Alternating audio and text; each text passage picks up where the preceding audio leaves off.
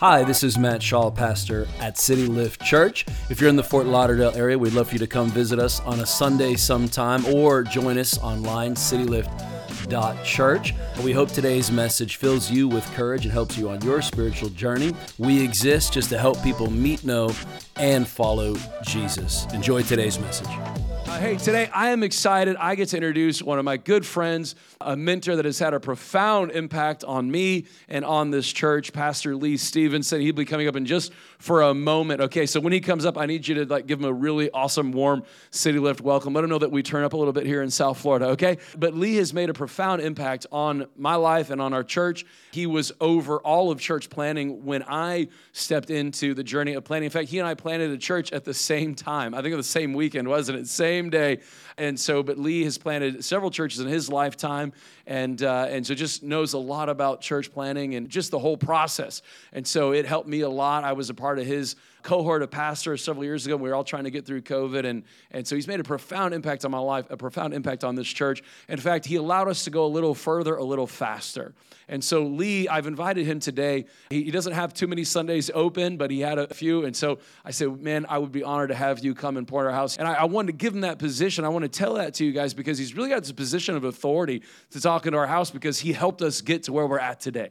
That's what I want you to know. He really helped us get to where we're at today. And so would you do me a favor and open your ears and open your heart to receive this teaching? And I think God wants to say something to us this morning. Amen. So would you put your hands together and welcome my good friend, Pastor Lee Stephenson. Amen. Well, City Lift, it is so good to be with you. As Matt said, I've known you before you were born, as a church. And we've had the opportunity, I love your pastor, to get to know each other and walk with each other over the years. Been down here driving the city as we talked and we prayed and we planned for what would become this. And so it's exciting for me to be here firsthand and to see you face to face and see what God has been doing over the years.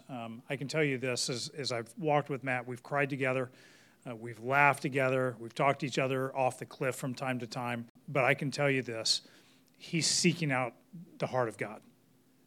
He desires to be the man that God wants him to be. He is a person that cherishes his family and his marriage, and he deeply loves you. And it really is a privilege of mine to be able to call you a friend. And so thank you for the opportunity to be here today. I want to take a moment and introduce the people as well that are very important to me. They were here at the first service. They're walking around looking for coffee or doing something right now. They've heard me preach enough, and they're like, I'm out. But this is my family. We live in Orlando. So I've got 3 kids. So Aaron, my oldest, he's 16. He's a sophomore in high school. He's a swimmer. And so our entire life is literally following him to pools in the morning, in the afternoon, on the weekends. If you're a swim family or grew up swimming, you know exactly what that requires of us. My daughter there, Noelle, she's 13. She's a 7th grader. She's a softball player. And her entire life kind of revolves around that. Now, I'm a swim coach as well, so I require all 3 kids have to swim. She does that as supplemental to her softball. And then Joshua down there, he's 8. He's a 2nd grader. He has no hand-eye coordination, so he has to swim. He can't do ball or anything like that. You may notice he looks a little different than the rest of us. I just like to tell people that's the difference of being made in China versus being made in America. And Joshua has a very unique story. He's completely into Legos, like that's his favorite pastime. And then my wife there, Melissa is her name. We've been married just a little over 20 years. You may go, what is she into? Me. So I can say that she's not here. But I want to say real quick about Joshua's story. He has a very unique story. When I have the opportunity to travel and go to churches and meet with people, I just ask people to pray for him if you think of him. Joshua was born in China. He was abandoned at a fire station as an infant. He was then placed into a group home, lived in that group home for 20 months of his life. At 20 months, he was actually adopted by a family in the United States, came here, and they had him for 20 months, and then they decided we don't want him anymore. And that's when we actually got a call about 4.5 years ago asking us if we would want Joshua to join our family. And so we brought him in. We just looked at each other and said, how do you say no? And the kid has gone through enormous amount of trauma, enormous amount of challenge. And yet, if you met him this morning, he walks in and lights the room up. And my prayer over him every night, and I ask people to join us in that, is just pray that God would redeem his story, that he would make his story new, that he wouldn't be defined by his history in his first 4 years. And I'm excited because I truly believe God is going to do a miracle in that little boy's life. And so I thank you for being that for us as well. I want to take a moment. Let me just pray for us, and we're going to dive in today. Lord, we seek your heart today. It is so good to be here. It's so good to be together, that we can corporately come and worship through music, worship through opening up the Bible. I pray that you would help us see ourselves in this story. Help us to see who you are as we open it up. And Lord, I pray you change us. Draw us to be the men, the women that you've called and wired us truly to be. I pray in your name. Amen. Now, if you got your digital device, your Bible with you, I'm going to have you open up to Genesis chapter 11. We're going to be in Genesis chapter 11.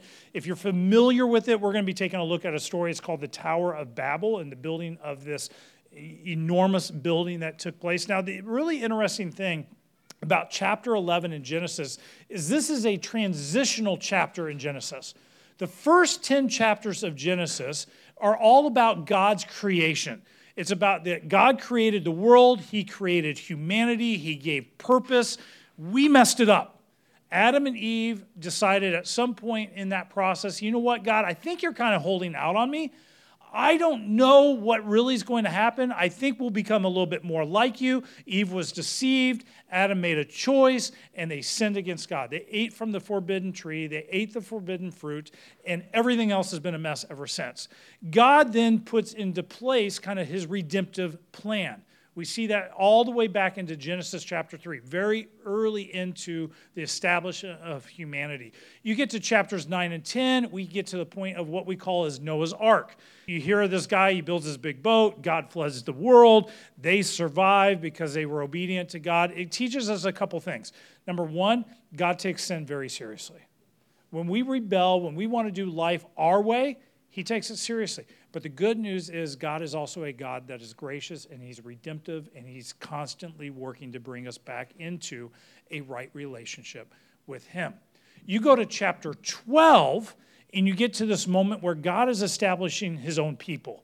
He raises up this man named Abraham. He says, out of Abraham, I'm going to bless you. I'm going to do a unique thing. I'm going to create a people out of you, and you will be my people, and I will be your God. In other words, he's going, I'm going to demonstrate to all of humanity who I really am. I'm going to demonstrate my love, my capacity, my grace, my redemptive story, and I'm going to do it through these people. It'll be the type of thing that can go out to the whole world, but this will begin that story and that process. Chapter 11 is this moment where Noah's descendants have stepped out of the ark, they're beginning to multiply, and they have this decision moment, and they decide, let's build a society unto us. We're going to do life our way. We want to, again, define. They fall back into trap, the same thing that entrapped Adam and Eve. We want to do what we want to do. We want to define what is good, what is right, and we're going to live life our way. And so it's this transitional moment between creation, humanity, Noah, and then all of a sudden you have God raising up these people, the Israelites, what becomes known as kind of the Jewish nation today. So let's go and begin. We're going to pause here and there as we kind of begin to make our way through chapter 11 this morning. So let's begin. I'm going to begin reading in verse 1. It says, now the whole earth had one language and the same words. And as the people migrated from the east, they found a plain in the land of Shinar, and they settled there. So let me pause there. These are the descendants of Noah and his family. The ark is crashed.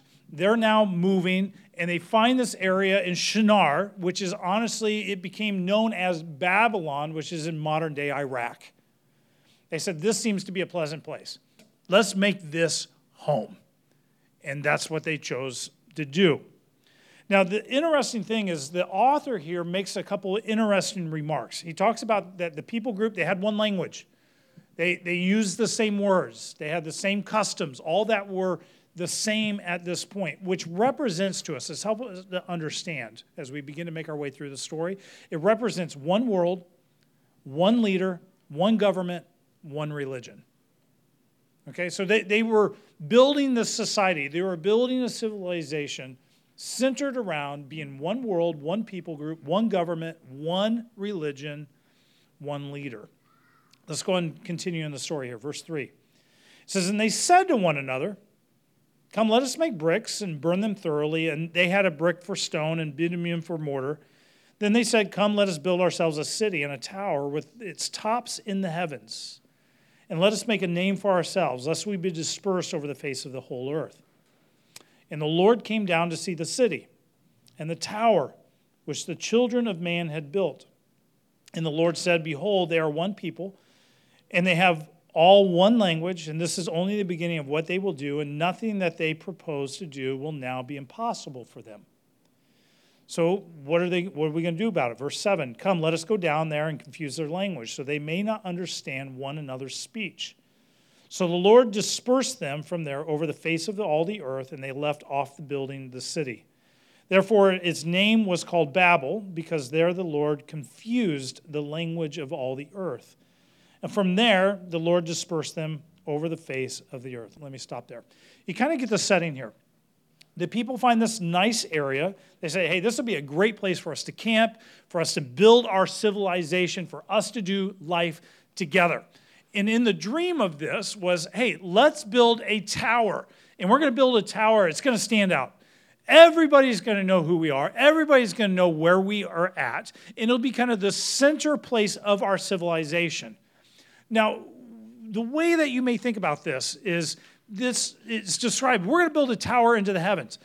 I heard it when I grew up in church, even as a little kid, and the Sunday school teacher would talk about it. They thought they could get themselves to heaven. Not necessarily true. The idea was we're just going to build a very one. We want to build as high as we possibly can. Let's see if we can get to the clouds or not. It wasn't the idea we're going to get into heaven. But the idea was, what could we potentially build out of personal ambition, out of our pride? What can we inspire one another to actually do? Which is a great thing for us to then ask ourselves, what are you building towards? We're all building something. We're building our lives. What are you aspiring to build? What are you personally inspired to do? Now, here's the deeper thought of this. Is it more me-centric or God-centric? What are you actually building? Is it all about me, what I can do, what I can aspire, how hard I can work? Is it all about that? Or is it more about what God wants you to become and do? It's a wrestle that we always wrestle. We go all the way back to Genesis chapter 11. That's the wrestle. Which brings me to the big idea that I want us to kind of process today. The big idea is simply this. Pride builds towers while humility carries crosses. Pride builds towers while humility carries crosses. And we'll begin to expand a little bit more about that. But the idea of this tower that they're building is what we know today. You can go even today and find remnants of these, are what are called ziggurats. This is what a ziggurat looks like. You might go, oh yeah, okay, I've seen that. We've seen different elements or different styles of this built out through all society. We see the Incas, the Mayans, we have the Egyptians with their pyramids. And these represented kind of the central location of society. This is the central point of civilization. This was the place that everybody would come to in order to trade, to engage one another, to do life, for entertainment, and religion. This was the place, hey, this is the place we all can be one. We'll worship together, the gods, and we'll be something. And this will be a proclamation of who we are and what we can become.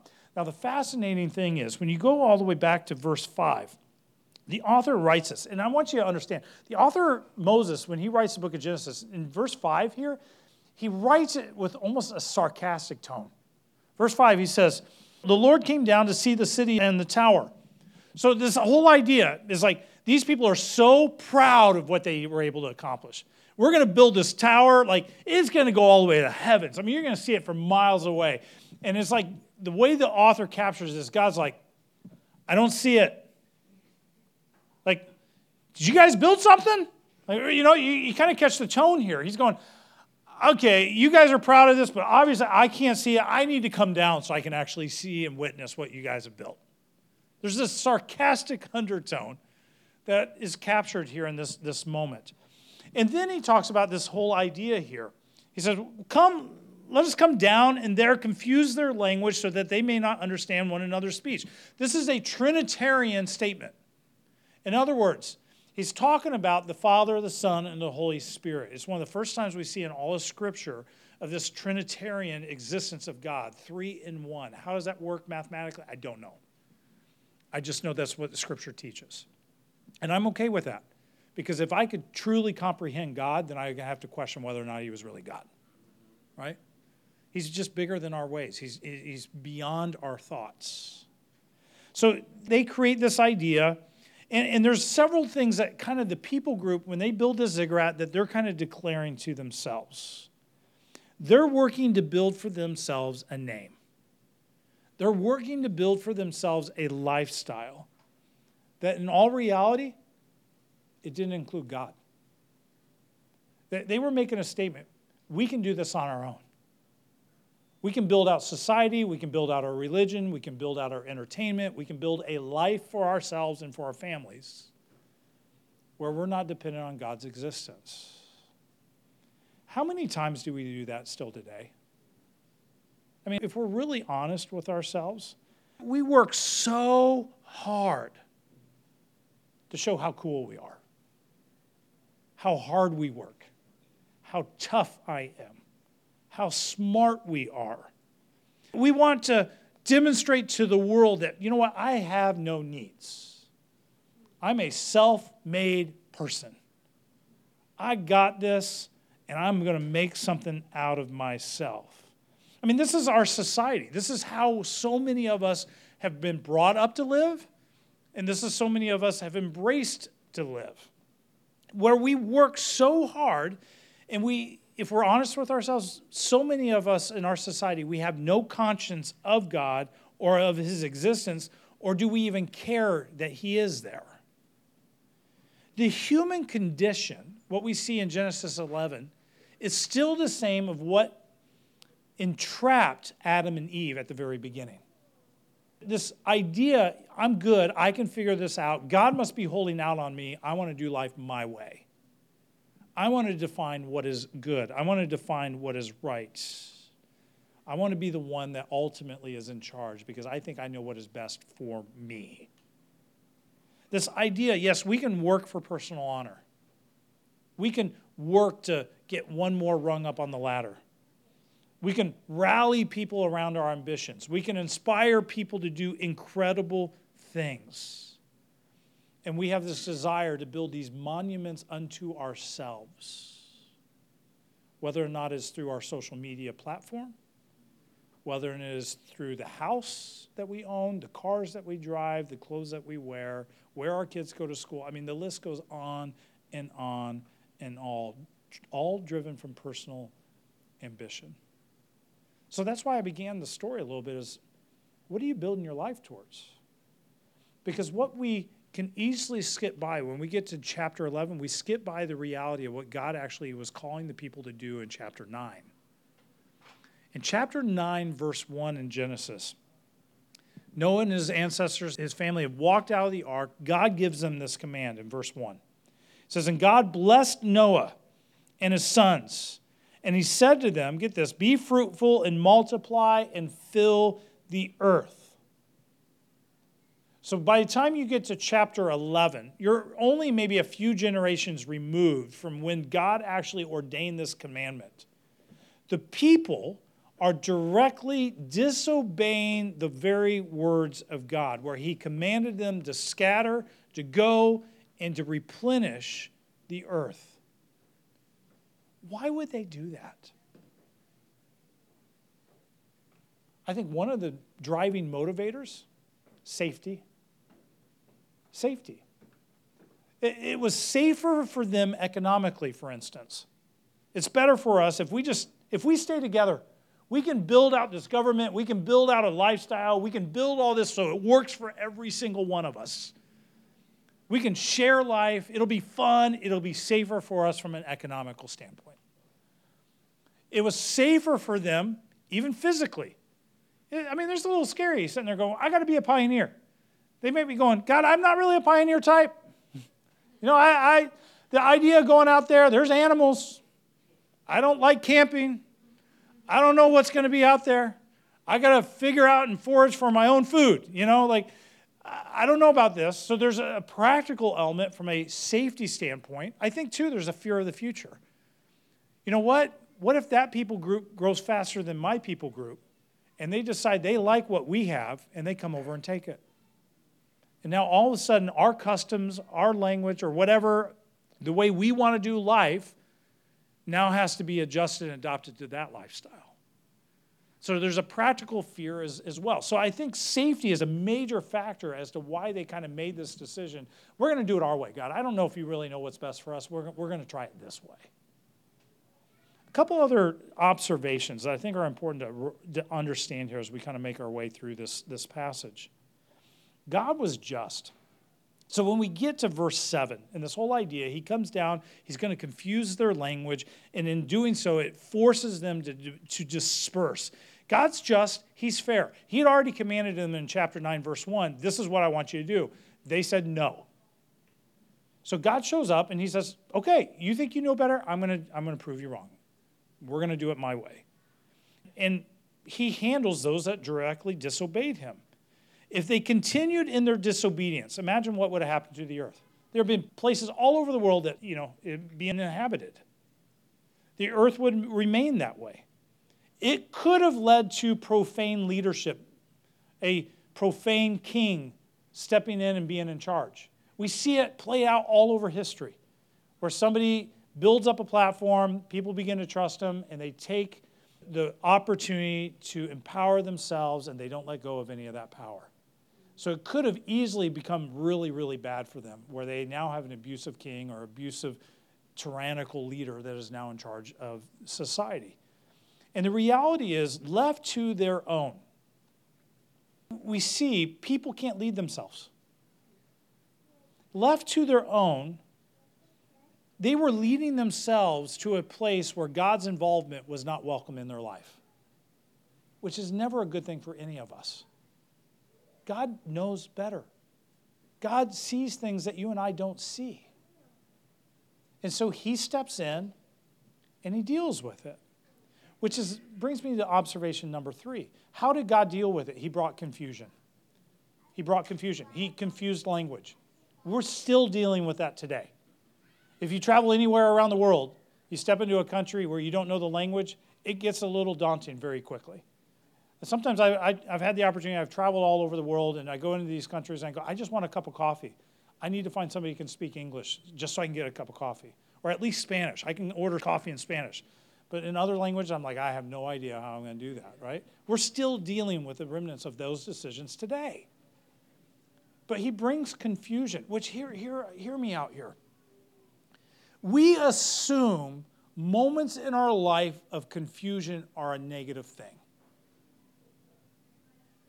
Confusion may actually be the thing that God is bringing and allowing in your life so that you actually become the person that he wants you to become. The challenge is, are you willing to embrace it? I promise you, there are moments all throughout my life where I sit down and I even cry out, God, I don't get this. This is not the way I would have written the story. Right? Why this? Why now? Come on, there's got to be a different way to do this. One of those things was when I was 32 years old. I was a professional mountain biker. My family, we lived in Arizona. I had just started a church as well. But my pastime, I was riding all over the place. I loved mountain biking. I wish I had a better story, but I took my staff bowling and I collapsed on the bowling alley.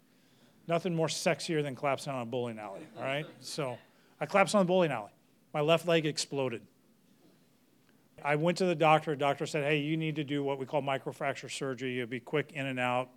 6 weeks, you'll be back good, new. Within 6 months, you'll be riding back at the same level. Great, let's do it. I go in for surgery. Doctor walks out of the OR. His eyes are this big. He looks at my wife and goes, I have no idea what you've done, what your husband has done to his leg. I can't do anything. You need to come back in a week. We're going to figure out what we're going to do. I became a national case study because they were like, oh, we don't know what to do with this guy. I had 2 leading doctors in the world in Boston. My doctor flew out, met with. They picked 10 cases. Mine was one of those that was chosen. They decided to do this cutting-edge surgery. Went to the leading expert in the southwest part of the country. I was his 20th case and the worst one he had ever seen. They did this crazy surgery. I was 3 days hospitalized, but get this, I was 12 weeks bedridden. 12 weeks bedridden. I had a 3-month-old and a 4-year-old. And to this day, my kids, I was a collegiate athlete, a professional athlete. My kids have never seen me run or jump. I had this vision of what I thought fatherhood would look like. I had this vision that I'd be out running, playing with the kids, on the field, doing all those things. And God removed that. I promise you, there have been a lot of times in my life where I've questioned, God, I don't get this. This is not what I want. This is not what I signed up for. But God has taught me some incredible things through that season. One of them in particular is pain's not necessarily a bad thing. I've lived with chronic pain for 12 plus years. And again, a lot of times, a lot of questions. I've had 4 more surgeries since that one. I was the youngest total knee replacement in Orlando health history. That's not one you want to put on their wall, okay? In those processes, though, I've learned that it is in our pain, in our suffering, that's where we actually experience the comfort of God. There's only one way to get there. And I promise you this, that's a part of God's heart and who he is I want to experience, but there's only one way to experience it. So don't look at your moments of confusion. Don't look at moments of suffering. Don't look at moments of pain and just automatically assume God is out against you. God doesn't care about you. This isn't a good thing. See God in the details. God used that moment of confusion to lead them to become the people that he actually called them to be. Maybe, just maybe, he'd do that in your life. Here's the thing that's important to recognize in the story of the Tower of Babel. God's desire for people is not that you and I would find joy in being praised. In other words, it's not about self-praise. It's actually that we would learn to find joy in praising him. Pride is a major driver in our world today. Where does pride come from? I mean, let's get philosophical even just for a moment. Where does pride really, what's the root of pride? Because I don't think any of us set out, we don't wake up in the morning going, man, I hope to be labeled as a prideful person, right? But pride, self-ambition, not all self-ambition is bad, don't get me wrong on that. But when it becomes the major driver of all that you do, it's a little out of whack. Where does pride come from? I think it's birthed out of fear. It comes out of fear. Think about it this way. We all have maybe a fear of not being heard, a fear of being uncomfortable. None of us like to be uncomfortable. I mean, I like air conditioning living in Florida, right? Amens to that. We have fears of, man, if I do this, maybe God's not going to show up. We have fears of what are other people going to think? What are other people going to say? What are other people going to do? We have fears of, I don't know what the end result is going to be. I mean, the list, if we're honest, can go on and on and on. And so as a result, we kind of, well, I'm just not going to do it that way. I'm going to do it this way. And we make the decision for ourselves on what we think is ultimately good, what we think is right. And we do this all the time. Where we say, you know, I want this part of what it means to follow God, but I'm going to choose to do it my way. Here's what I want you to know about that. 90% obedience in following God is still called disobedience. God wants all of you. Not 90%. He wants all of you. All of your mind, all of your thoughts, all of your heart, all of your strength. He wants every ounce of you. But our tendency is to go, you know what? I will give God what works for me. So this week, this is what works, God. And we want to dictate what that looks like. when it comes to our time, God, I will give you this portion of time. Well, what if God says, hey, I want you to spend 2 hours in conversation with that person, not 15 minutes? We do it with our finances. God, I'll give you this. And in doing so, we think we're truly the owners of everything. But the reality is we have to remind ourselves what we think we own is actually God's that he's given us on loan. We don't own anything. It's just my health isn't mine. I've had to learn to live that. God, all these things are gifts from him. So he ultimately is the one that dictates how I get to use it. And so God wants us to come to that level of obedience where we recognize his ownership of everything that we do. Here's the challenge. We think we know what is right. We want to be the ones that define what is good. The problem is when we become the ones that define what is good, good is a moving target, right? We might go, well, I made it. And somebody goes, that's not enough. And we're like, shoot, target moved. Okay, I got to come over here, right? Now I need to do this. Well, the guy on TV said I need to do this. Oh, it moved again. When we become the definers of what is good, it will continually wear us out. And we get to a point where we have to make a decision. And this is where religion can become dangerous. Where we make a decision, we go, you know what? It's not working. So I'm just going to walk away.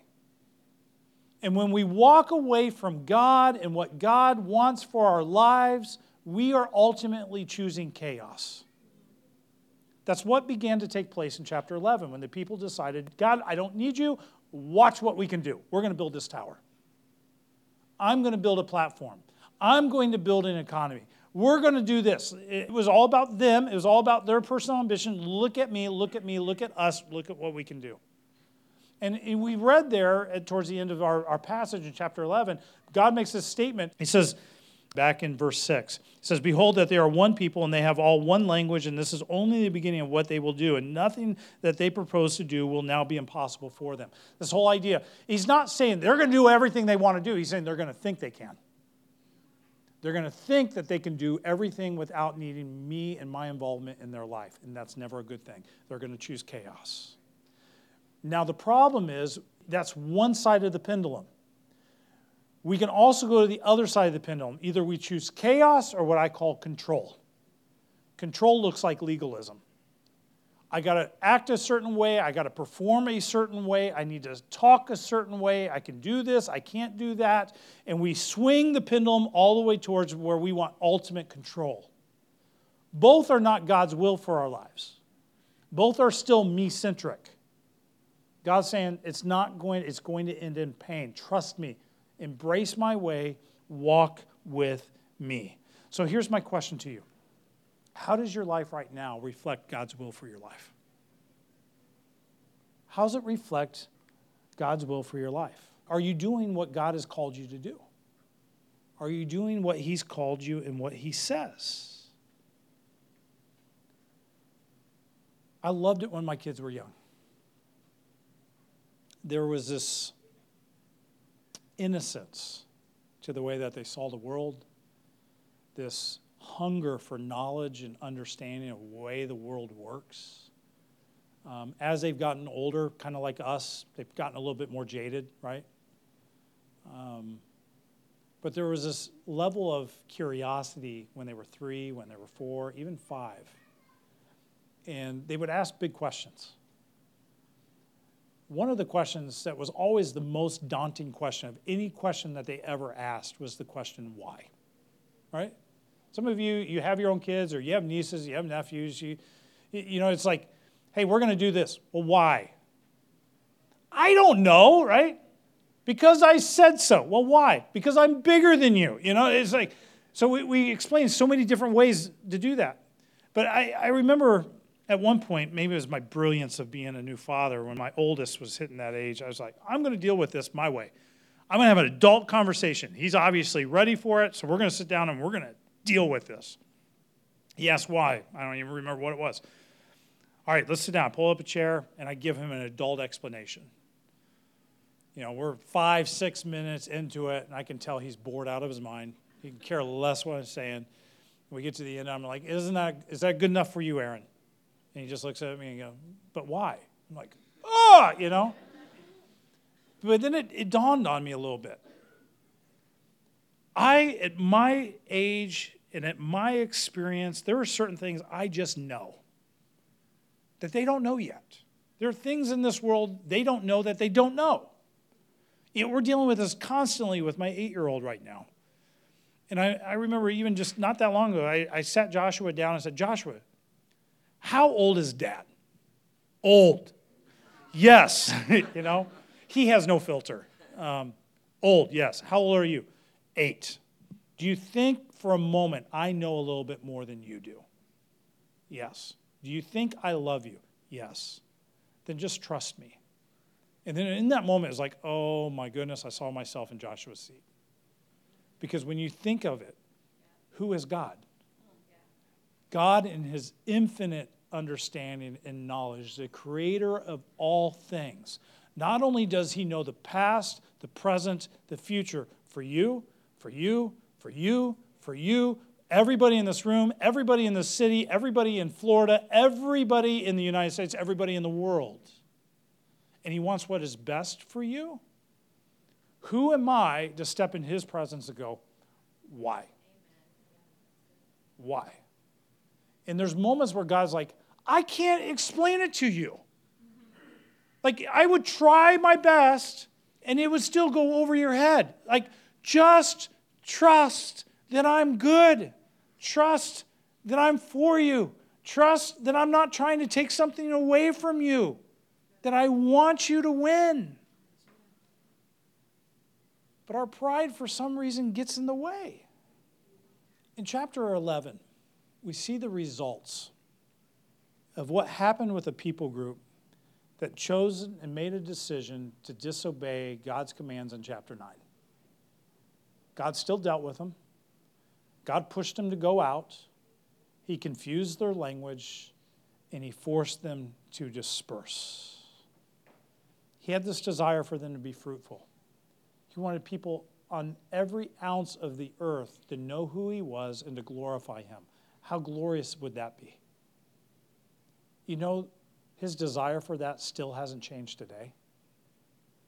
Just as he gave a command to Adam and Eve to go and to be fruitful and to multiply, he repeated it to Noah and his ancestors. He commanded it again in chapter 11 there at the Tower of Babel, and he forced it to begin to take place. We get to the New Testament, he gives a very similar command. He calls us to go and be a people that make disciples of all nations, baptizing them, teaching them to obey the things that he's commanded them to do. He's called us to be his people, to be on mission, and to do what he has called us to do. He even talks about it this way in Matthew chapter 16. He says, then Jesus told his disciples, if anyone would come after me, let him deny himself and take up his cross and follow me. For whoever would save his life will lose it, but whoever loses his life for my sake will find it. In other words, at some point, if we're going to take this Jesus thing serious, we have to give up our way and embrace his way. I can tell you, that's Matt's desire for City Lift Church. A desire to do whatever it takes to become whatever people that God has called you to become to impact this city for Jesus. And sometimes that requires a willingness to pick up our cross instead of build the towers that we want to build. I can tell you, Matt's not about building towers. It's not about, hey, look at me, look at what we can build. It's about how many people can we reach. I want to encourage you, embrace God's mission for your life. Embrace the direction that he wants to go, where he wants to take you. It may not always make sense, but I can promise you, it's always what's best. And he'll surprise you of what stories come out of it, where he takes you, and it'll be a blast. It'll be a blast. I don't want you to miss out on that. We're called to scatter. We're called to be a people that reach. I'm excited for next week. I'm praying for you guys. The fact that you've gone from 1 to 2 and now 3 services in order to reach the people of this community and beyond. My prayer is that you go to 4, you go to 5, you keep, let's see how far we can go this. Matt's going, no thanks, all right? No. It's like, all right, we'll have to find a different facility. That's fine. If you got to find another facility, great. It doesn't stop the mission. And the reality is, he can't do it by himself. He needs all of you. Why? The team always outthinks and outperforms the individual. You're better together. And God using your unique wirings, your unique giftings, your calls, all of those things together, I can't imagine what God could actually accomplish. And so I'm excited to see how the story continues to be written. And so I'll be praying for you as God continues to guide that. Let me pray for us. Lord, we love you. And God, I just pray you do the miraculous. God, I pray that we'd be people that would be willing to set everything down, that we pull each brick one by one down of the towers that we're building about ourselves in order to walk and embrace the cross that you've set before us. God, I pray that you give us courage to become the men, the women that you've called us to become. And I just pray that the city will be changed as a result. In the name of Jesus, I pray. Amen. Thanks again for checking out our podcast. If you enjoyed it, please subscribe, share with a few friends. Thanks for helping us make Jesus famous right here in South Florida. Again, if you're in the Fort Lauderdale area, we'd love to see you sometime, or as always, visit us online, citylift.church. Have an amazing week.